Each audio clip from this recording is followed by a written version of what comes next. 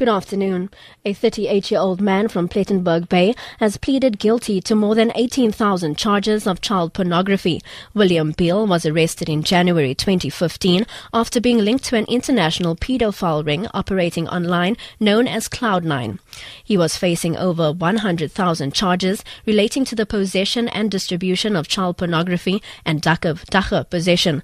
NPA spokesperson Eric Ntabazalali says there was no plea and sentencing agreement between the state and the accused. There were initially 107,893 charges against the accused, but he pleaded guilty to 18,644, which the state accepted. The matter has been postponed now to the 18th of April for sentencing.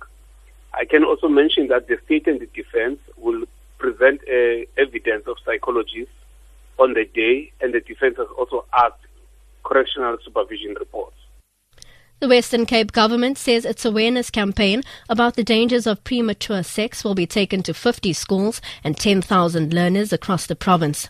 Provincial Health Minister Noma French Mbombo says more than 2,000 young girls from the age of 10 get infected with HIV every week in the country. She's addressed learners in Gugulethu about the dangers of teenage pregnancy and HIV infection. Girls are 5 times more prevalent in terms of being infected with HIV/AIDS than the boys.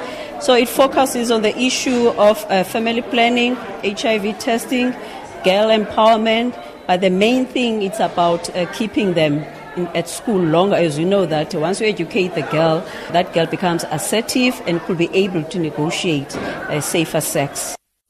The Rand's rally has been broken by the news that disgraced Eskom CEO Brian Molefe will be sworn in as MP next week.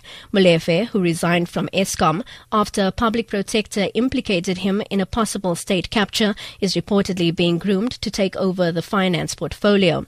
Rand Merchant Bank says the Rand is also softer in anticipation of the budget speech on Wednesday. The Rand is trading at around 13 Rand 13 to the US dollar after comfortably breaking through the 12 Rand barrier last week. And to end this bulletin, the DA says it expects Finance Minister Pravin Gordhan to announce a combination of tax increases in his budget speech on Wednesday. In its budget preview, the party says Gordhan has little fiscal space to deal with the economic crisis facing the country, with economic growth forecast at 1.1%.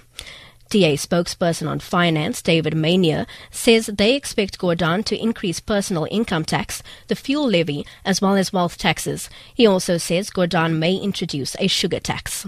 Whether you are rich and taxed directly or whether you are poor and taxed indirectly, the minister is going to reach into your pocket and help himself to at least 28 billion rand to plug the fiscal hole in 2017-18. And whether you have a high-paying job and drive to work, or you have a low-paying job and take a bus to work, or even if you have no job and take a taxi to look for work, you will be paying more because of tax increases in 2017-18. For Good Hope FM News, I'm Robin Frost.